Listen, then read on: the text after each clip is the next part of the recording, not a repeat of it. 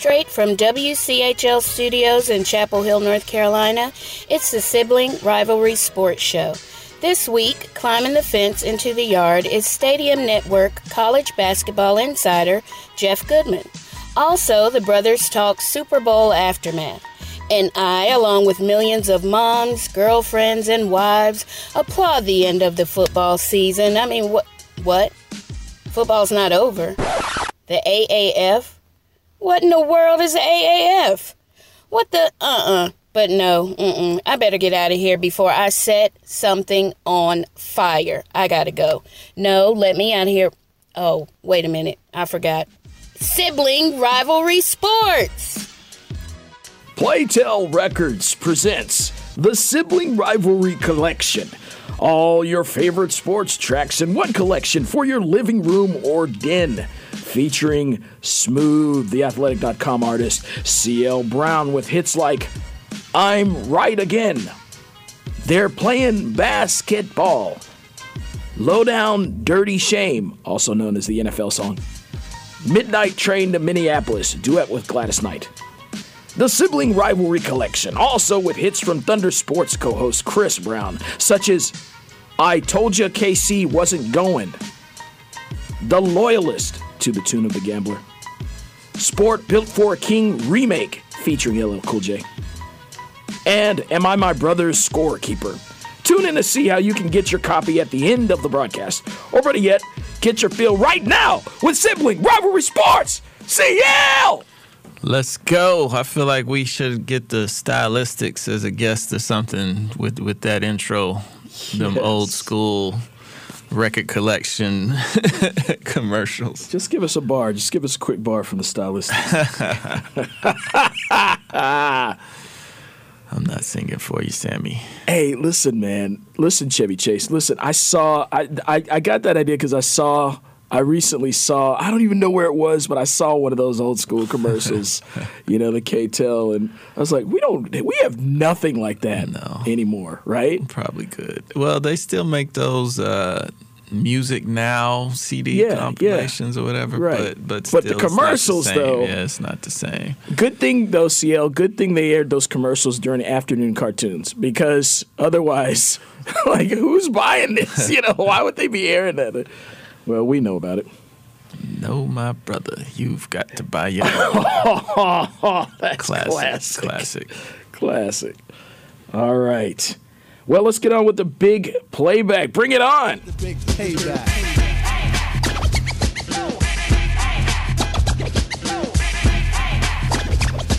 Loan us your consonant, and we will tell you no lies. This week's topic, super teams versus traditional dynasties. Which is for better basketball, which makes for better basketball. Super teams of today, traditional dynasties of yesteryear. CL. This all started, let the people know, from a conversation we were having with a childhood friend, Chris Mack, back in Winston-Salem, who is waxing a great job nostalgic. Coaching. Yeah, exactly. Waxing nostalgic about the old days and how he appreciated teams that were built a certain way through the draft, and they just stayed loyal to their teams. And this is all in light of the NBA free agency trade deadline coming up and news that Anthony Davis was basically saying he's not going to re-sign with New Orleans, and all the speculation being that Rich Paul, LeBron James' boy from way back in the day, is his agent, is Anthony Davis's agent. So all signs point to Anthony Davis to the Lakers. So all that being said, this is how the conversation came up.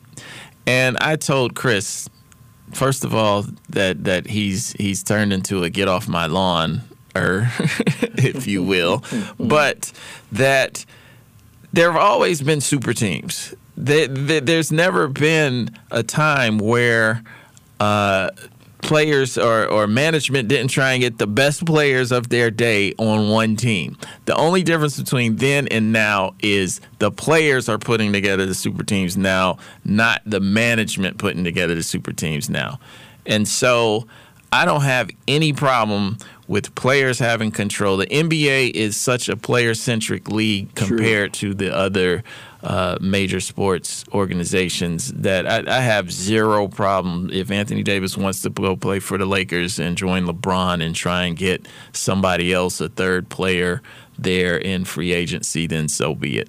Is that not glorified or kind of the ultimate level of playground, b-ball? Like, who you got? Exactly. I got next. All right, let's pick. Who you got? This is who I got. I got him. Yet, CL, yet.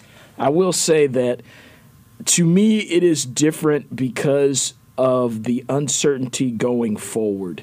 It seems like with the teams that were built back in the day, the 80s, the 90s, the 70s even, the teams that were built because these players were brought to these teams, and it seems like they had a more long view of it, when they were building the teams. And if you think about, like I was looking at some information about the 96 Bulls, which some call the best team of all time. Would you agree with that, CL?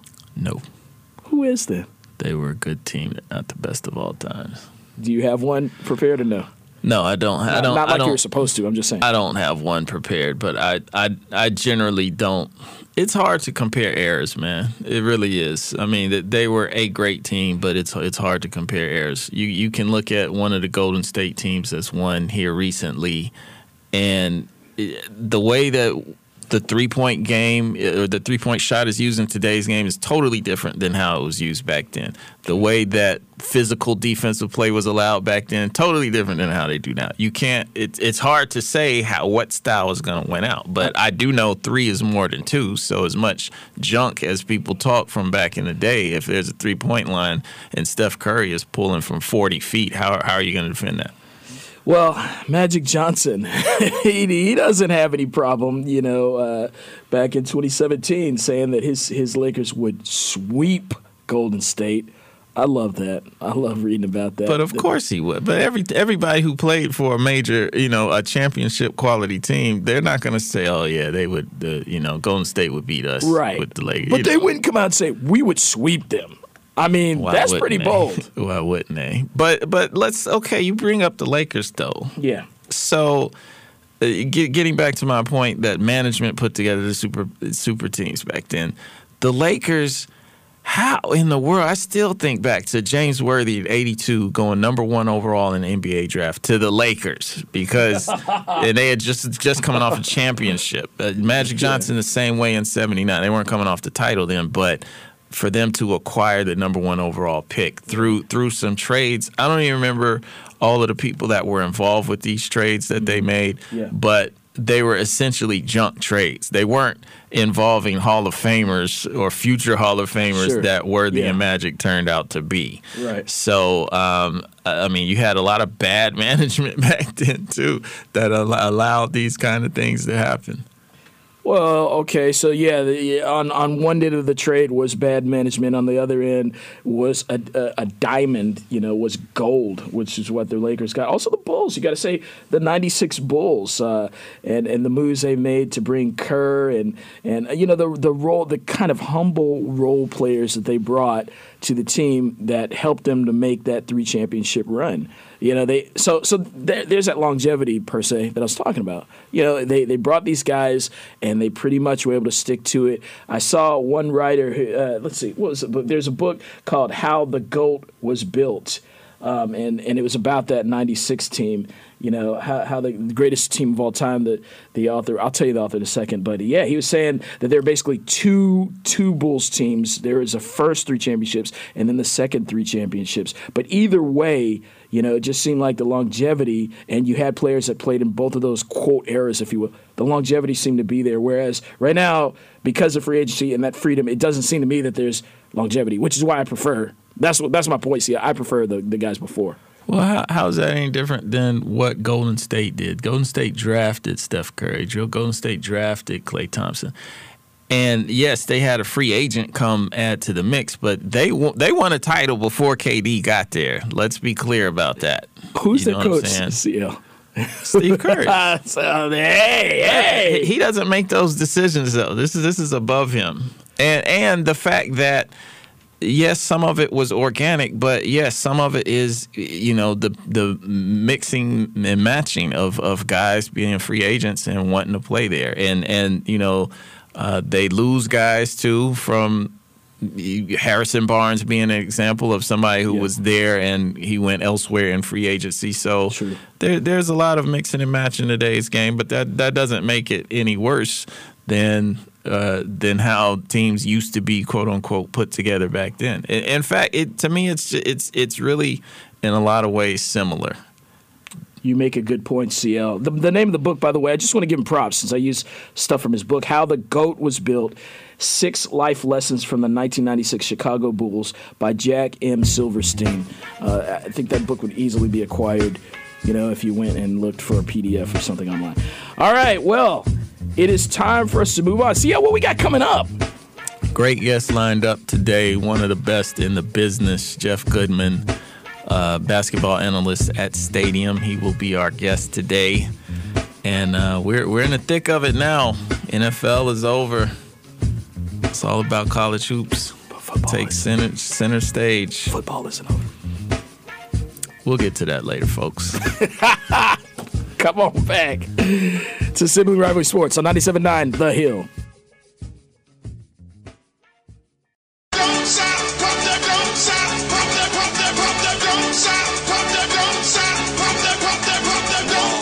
Welcome back to the Sibling Rivalry Sports Show on 97.9 The Hill.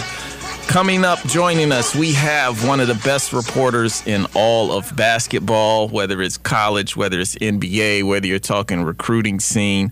Jeff Goodman, basketball analyst at Stadium. Welcome to the show, Jeff. What's up, CL? How are you? I've been all right, man. It's the meat of the season now in conference play. I'm loving it right now. I know, me too.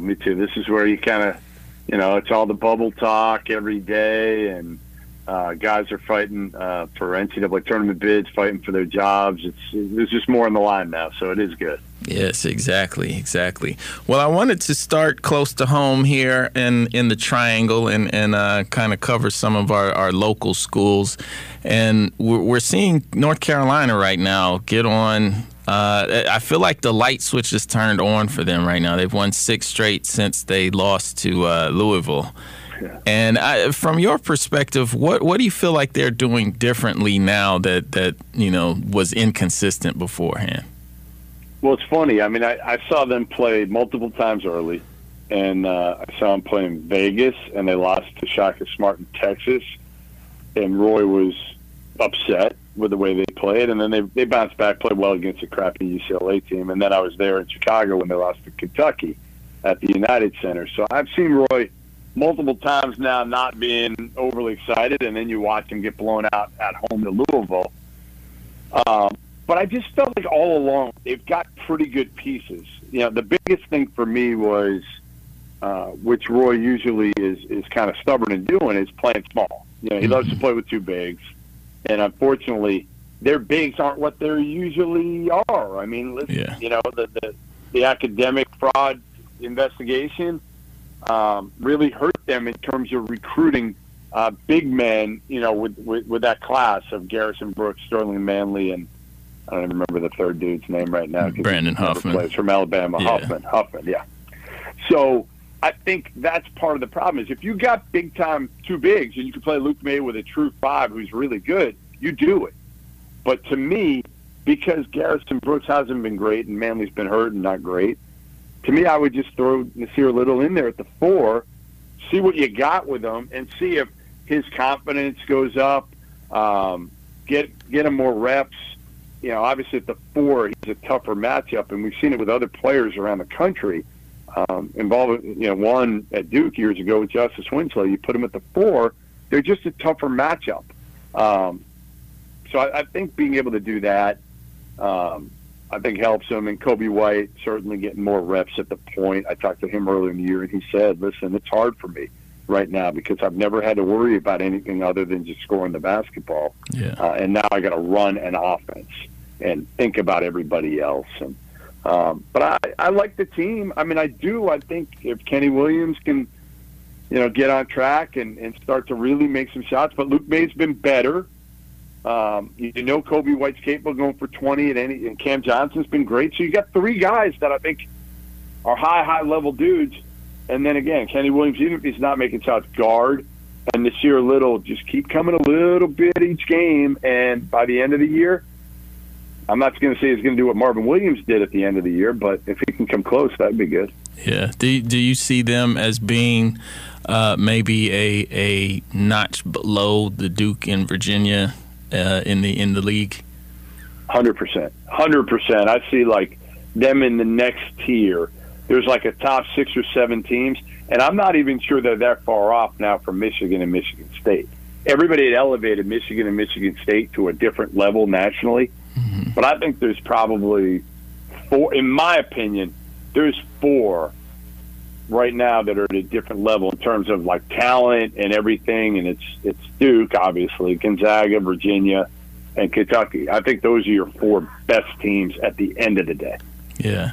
Well, I was going to save Kentucky for later, but since you mentioned them, it's funny. It seems like Kentucky got going once they beat Carolina. Like I felt like earlier in the year they were just kind of shambles, and then Quade Green decides he's going to transfer in December, and things just started to develop for them. What is it that you've seen out of Kentucky that you feel like is Calipari has gotten things together for? No, you're 1,000% right. If they don't win that game at the United Center, then they have to go into the Louisville game with a lot of pressure on them at Louisville, where at least they could exhale a little bit going into the Yum Center and say, like, all right, even if we lose this, not the end of the world. We got 1. Yeah. But if they had lost that, it would have been 0 for 4 in their first 4 big games. So there would have been a lot of pressure on them going into the Louisville game. Ashton Hagans, big difference. He can run the team. Like you said, Quade Green leaving, probably the best thing because it gave all those minutes to Hagans. And he's a defender and a facilitator. Hagans is, and Tyler Hero's been really good lately. Like he's not just a shooter, but he's made enough shots, and that was something that I think we all worried about with this Kentucky team. Were they going to be good enough shooting the ball from the perimeter? Hero can do more than that, but I think now, and he never lost his confidence. He just didn't make shots early. And P.J. Washington's been terrific. But I think a lot of that is, again, with Ashton Hagans running the point instead of a Quade Green, instead of an Emmanuel Quickley. Hagans is all about getting other guys the ball. Like not that different in mentality-wise to Trey Jones at Duke. Like, they're similar, right? They both guard. Trey Jones is a little bit more of a true distributor, but Hagans is getting there. I think he's gotten adjusted. He was a little bit further behind than Trey Jones, partially because he didn't start out of the gates. It was Quickley. Yeah, you're reading my mind, Jeff, because I was going to ask you who you felt like the better defender was between Trey Jones of Duke and Ashton Hagans. It's hard not to go with Trey Jones after watching what he did to Shamari Pons. That was insane. Yeah. Insane, right? I mean, Pons is good for 20 almost every night. He went for like 26 at Creighton, 28, I think, against Marquette. At Marquette, and Trey Jones just shut him down. And it was shocking to watch because Shamari Pons is like a killer. Yeah. And Trey's fun. I mean, they're both fun to watch. Any freshman that guard like that out of the gates as freshmen, you got to love them because it just doesn't happen very often. Yeah.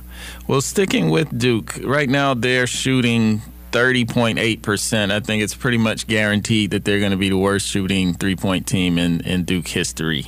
Can they overcome? I mean, does that even matter? I mean, is that something they have to overcome in order to get where they want to get, which is Minneapolis and cutting down nets, or will three-point shooting be the demise of Duke? Well, you're telling me it's 30.8, and the first 2 games they shot the hell out of it. So after the first 2 games, my guess is probably like 27, 28%. Now, the good thing is they're 20-2 with all that. The bad thing is all it takes is 1 in the NCAA tournament, and you're gone. Yeah. And I don't know. I mean, listen, on one hand, I say to myself, does it really matter? Throw it off the rim and go let Zion go get it. I mean, it's just insane. I'm doing something tomorrow. I talked to a dozen guys who primary defenders who played against Zion and got their thoughts. I did it last year for Trae Young. Yeah. And it was interesting. It was just interesting to hear, how they would guard him, what the most surprising thing was of Zion, and how he handled himself. And, one of the things somebody said, Matt Mitchell of San Diego State said, it's like he's flying. It looks like he's flying when you play against him. And that's, like sometimes their best offense can just be throw it out the rim and let Zion and RJ go attack. Yeah. So they don't necessarily have to make shots, but I don't think they can, in a Final Four game, I think they're going to have to make enough shots from the perimeter. And it was interesting to see how, early on in the year, everybody was like, oh, Cam Reddish, he's an elite shooter.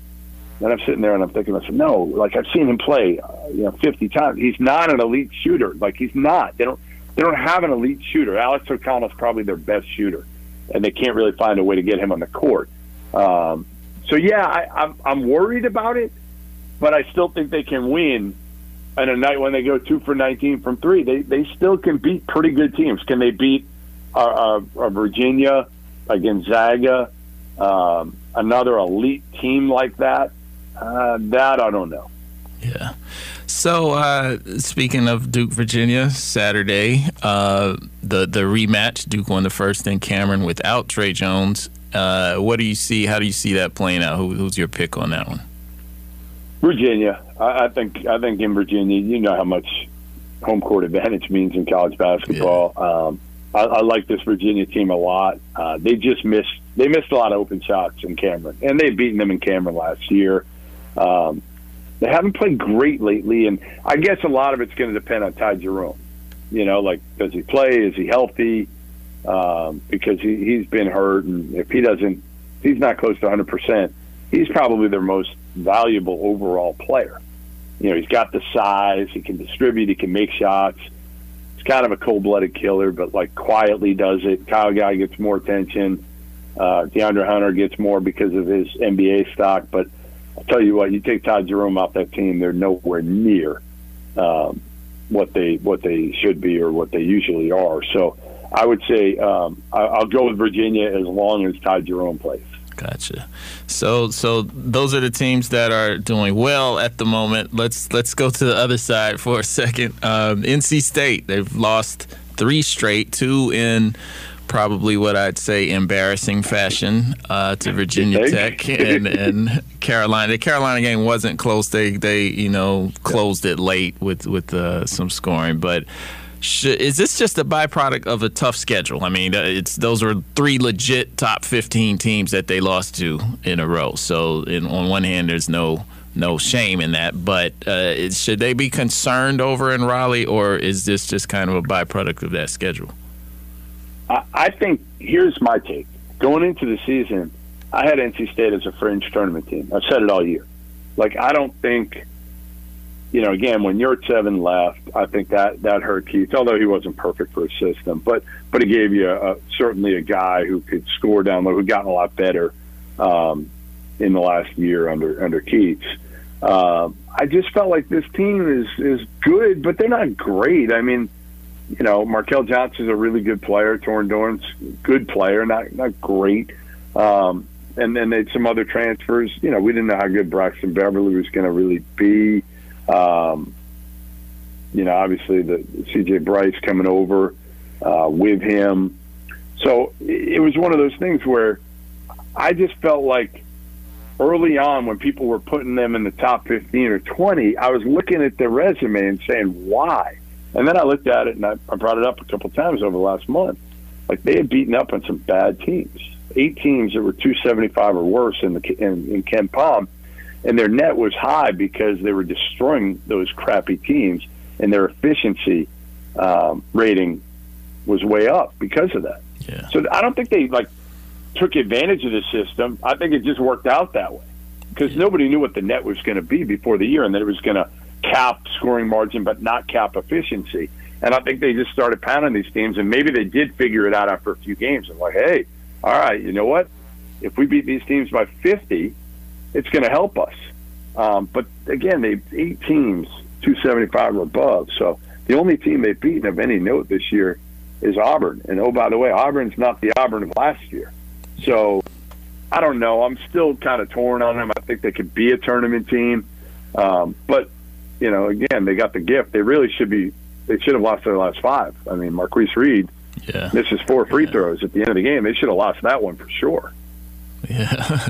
Well, one of the teams that they did lose to at Wake Forest, and Wake Forest right now is certainly struggling in the bottom part of the ACC.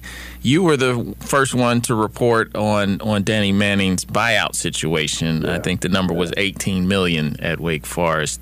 But the way that they are struggling, I know the win in overtime against Pittsburgh was kind of a relief to break a 5-game losing streak. How do you kind of assess, you know, the situation for Manning at Wake Forest? Does he survive this year? Well, I think Ron Wellman should be fired. I mean, ultimately, I think that's the first thing you do. Is like, all right, you hired Jeffrey Zellick and now Danny Manning. Like, how much longer do these ADs get? You know, and Ron Wellman, a good guy, really like him, but like, when is there some accountability for the athletic directors and say, all right, that's it? You know, and I think he's done just okay football wise too. I don't think he's killed it by any means when it comes to, you know, you look back and right, Huey's Caldwell, right, Jim Grove, like he's done a decent job, Clausen, but like none of them have been great by any means. So his hires have. The best hire he made was Skip Prosser, the late Skip Prosser, who was terrific. Yeah. And so I listen, to me, it would shock me if Danny Manning gets another year. I think these schools, they understand at the end of the day, if you're losing like this, yeah, you're going to have to pay a lot of money to buy them out, but you're losing a lot of money by not getting anybody in the seats. Yeah. So you hate to speculate, but certainly I think Danny Manning's tenure looks like it's going to come to a close after the season, even with the unbelievable contract that he got, again, from Ron Wellman. And that's where I think if you're Ron Wellman, you're on the hook here. You gave him a guaranteed deal when there's no reason you had to. These ADs don't get it sometimes. They're like bidding against themselves. Where was Danny Manning going?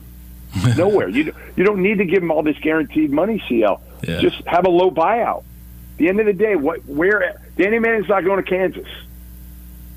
He's going nowhere.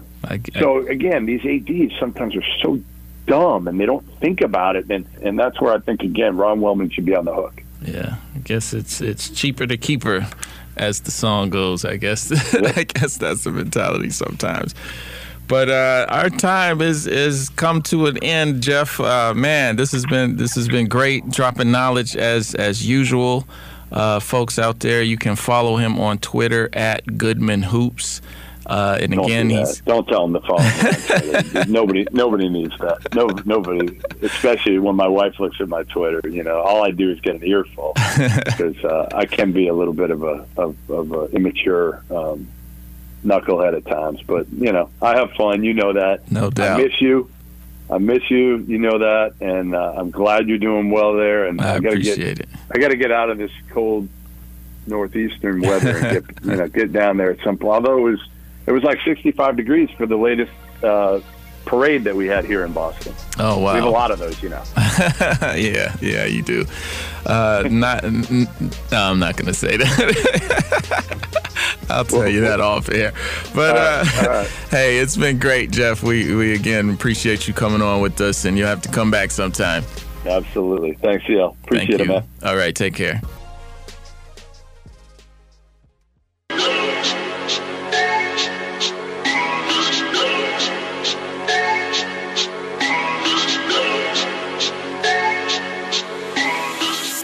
Welcome back to Sibling Rivalry Sports on 97.9 The Hill. And so we are a week out from the Super Bowl. We just thought we'd just revisit it really quickly so you can get, the perspectives from your boys, the Backyard Brawl, on this contest. And I just, right off the bat, I will say that I'm sure it did not set off, the bells and alarms and everything that maybe some wanted to be set off. And that was because you had an interesting perfect storm combination, CL, of the Patriots gaming somebody and Belichick stepping in and doing what I've known him to do so many years. And it seemed like it had disappeared in the last couple years because he is a defensive guru. He is defensive in his coaching mindset. And so but it seemed like recently, especially props to the Steelers, CL, what the Steelers did to them this year, I started to say, the Patriots couldn't defend a small baby. I mean, the Steelers just ran through them, and they had problems stopping anyone this year. And I'm thinking, where is that Belichick defense? We just saw it in the Super Bowl. That is Bill Belichick defense. Well, I think part of that too, though, had to do with a quarterback in Jared Goff, who, I mean, I'm not calling him inexperienced, but on that stage he is and was until now. So if he ever gets back there, I'm sure he'll be the better for this experience. But I felt like the Rams probably, and not to mention Todd Gurley's situation, which it still isn't totally clear. Apparently, when they had their last media access, Gurley was not made available to talk, or they put out the message that he wasn't talking or whatever. So there's still kind of the cloudiness over how truly healthy was he. Oh, yeah. And, that obviously changed game plan and took away one of their best weapons. Or at least, had he been fully healthy, sure, things might have gone a little bit differently. But, hats off to the Patriots. I don't really like talking about them too much, giving them too much credit. As I said before, I think they've probably got a couple of those rings that should have been Pittsburgh Steelers rings or could have been Pittsburgh Steelers rings. Definitely could have been Pittsburgh Steelers Super Bowl appearances. Wait, are you talking about Deflategate? Is that one of them? Championship game. No, I'm not bringing up Deflate. I'm saying they beat Pittsburgh when seasons I thought Pittsburgh could have been in the Super Bowl. So, and two of those were AFC Championship games that Pittsburgh lost to them. So, those are your boys. Well, see, first of all, before I address that, are you saying that they beat the Steelers fair and square, or are you saying that they should not have beaten the Steelers? I'm saying it's fair and square. I'm saying Pittsburgh lost. I'm not trying to insinuate that they somehow cheated the Steelers. I'm saying they have rings that Pittsburgh should have because they beat the Steelers in years where Pittsburgh was good enough to win it, is what I'm saying. Oh, okay. But CL, if they were good enough, they wouldn't have lost. No, they were good enough to win it. I mean, I didn't say Pittsburgh was better than them. I said Pittsburgh was good enough to win it. Go to the bowl and beat whoever New England beat. They were good enough to win it. Okay. All right, CL. Well, see, I thought you were going to take kind of one of my texts, which is that Deflategate year, people forget who the main Deflategate game was against.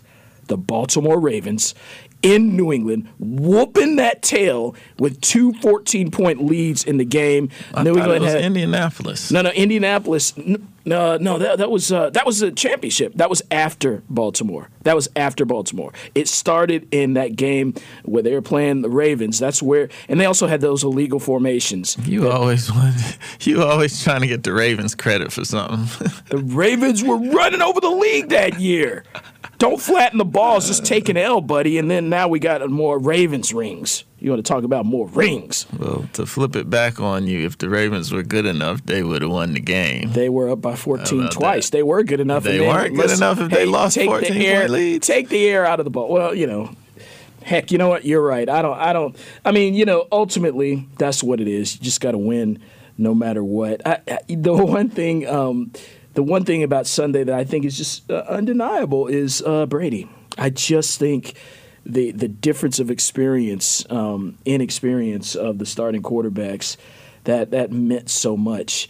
And Josina Anderson, Carolina alum, tweeted something out today.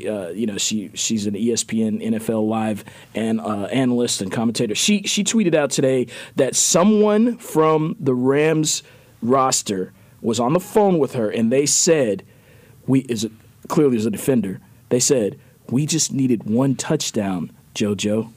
Just one touchdown. I'm splitting hairs here, but that tweet said a defensive source. That doesn't necessarily mean that person was a player on the Rams. It doesn't necessarily mean that. First of all, props to you for knowing exactly what I was talking about. But I thought it did specify that it was Rams. It said it's from the Rams. It said defensive source. You got it right there? I don't have it up right now, but I read the tweet. It said a defensive source. So it didn't specify it was the Rams. No, a source with the Rams doesn't necessarily mean a defensive source with the Rams doesn't necessarily mean a Rams defender. So CL, who's that going to be? It's not Wade Phillips calling her JoJo. You think Wade Phillips like, hey, JoJo?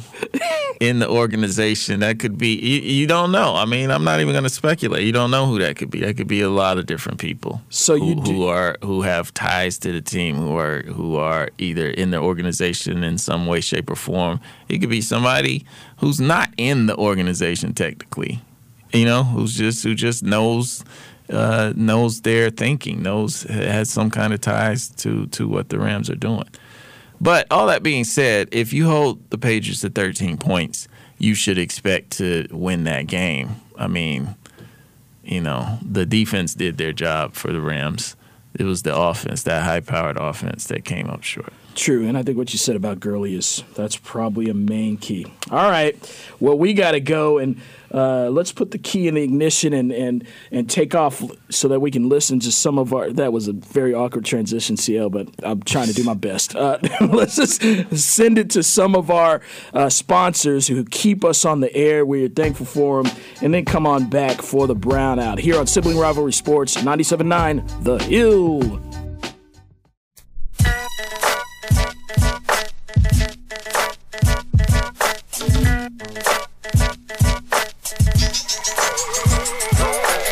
Welcome back to Sibling Rivalry Sports on 97.9 The Hill, where we always chill. And now let's get our chill on with the Brownout. The Brownout. Topic numero uno. The Rams-Patriots Super Bowl was a dud of a game. What's the worst Super Bowl of your memory? So there were plenty of games that I can think of that the blowout Super Bowls that weren't enjoyable to watch. Bears, Patriots, Broncos, 49ers. But I think the worst one to my memory that I was just like, man, like I'm going to fall asleep was the Rams Titans. Because I felt like for 75-80% of that game, it was boring. And then things kind of came alive in the fourth quarter a little bit. But that game was just like blah. Interesting. Even the long Kurt Warner touchdown passes, that did nothing for you. Honestly, I don't even remember those long passes because the rest of the game was just like blah. And I wasn't too excited about the two teams in and of themselves either. Like, right. It's like, yeah. Well, looking back on the Washington Redskin Denver Bronco Super Bowl, actually in the moment, I was an AFC guy, so I was trying to go for Denver somehow, but everybody I was watching the game with, this was actually in the Hinton James Lounge. Everybody I was watching the game with was going for the Redskins. Looking back, though, that's a historic game. I mean, that was an incredible game, even though it was a blowout. That still was an incredible game to look back on, and it's better than some of these other games that you're talking about or what have you. Now, I generally enjoy Super Bowls. I generally just enjoy watching them. I enjoyed it Sunday. Yet, CL, I have to say, I would be lying if I didn't say that I think that was the most boring one of all time. I think that was the most boring Super Bowl of all time. And you know what? Time's not going to be kind to it, CL. I think as we get further away, people are going to be like, that thing was a dud.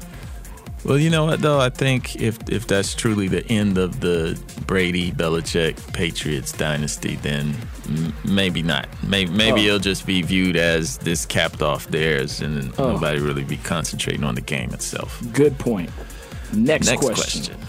Art Briles interviewed for the offensive coordinator position at Southern Miss, but the interim athletic director stepped in to end his candidacy. Should Briles be given a chance to coach in college football again?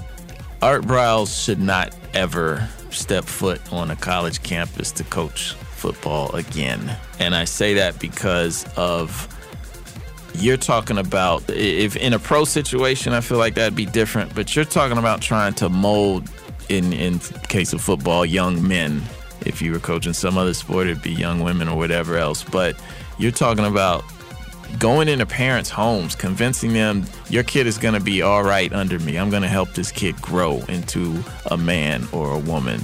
And given everything that happened at Baylor under his watch, and a lot of stuff, reports are he was complicit to some of the things, trying to cover up things in that nature. No business. To me, there's no forgiving that. Does he deserve to work again? Of course he does. This is still America. And he didn't, this is still America. He deserves a second chance, but that doesn't mean he should. Let him clean that the doesn't field? mean he should be in college football. Oh, okay.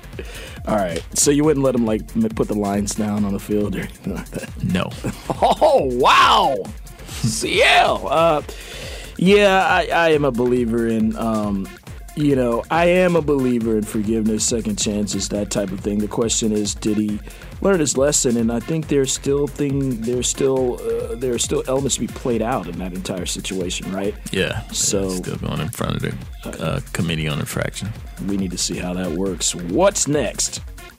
North Carolina's women's basketball team is having a pretty strong run with 2 top 10 upsets. Is there room on the bandwagon? I mean, I would say that the bandwagon probably shouldn't be forming just yet. This is a tough ACC. Louisville still out there. Florida State and Syracuse, very good teams. I don't know if they can continue it. It's nice to see so far, just to kind of rejuvenate their season in the middle of it, but I don't know if this is a road that's going to continue. I would probably agree with you, CL, if it weren't for Paris Key. That senior is something awesome. Something awesome. Somehow I've missed her. I don't know how much she's developed her game, but it just seems like where she is another level. The way the team's playing is something special.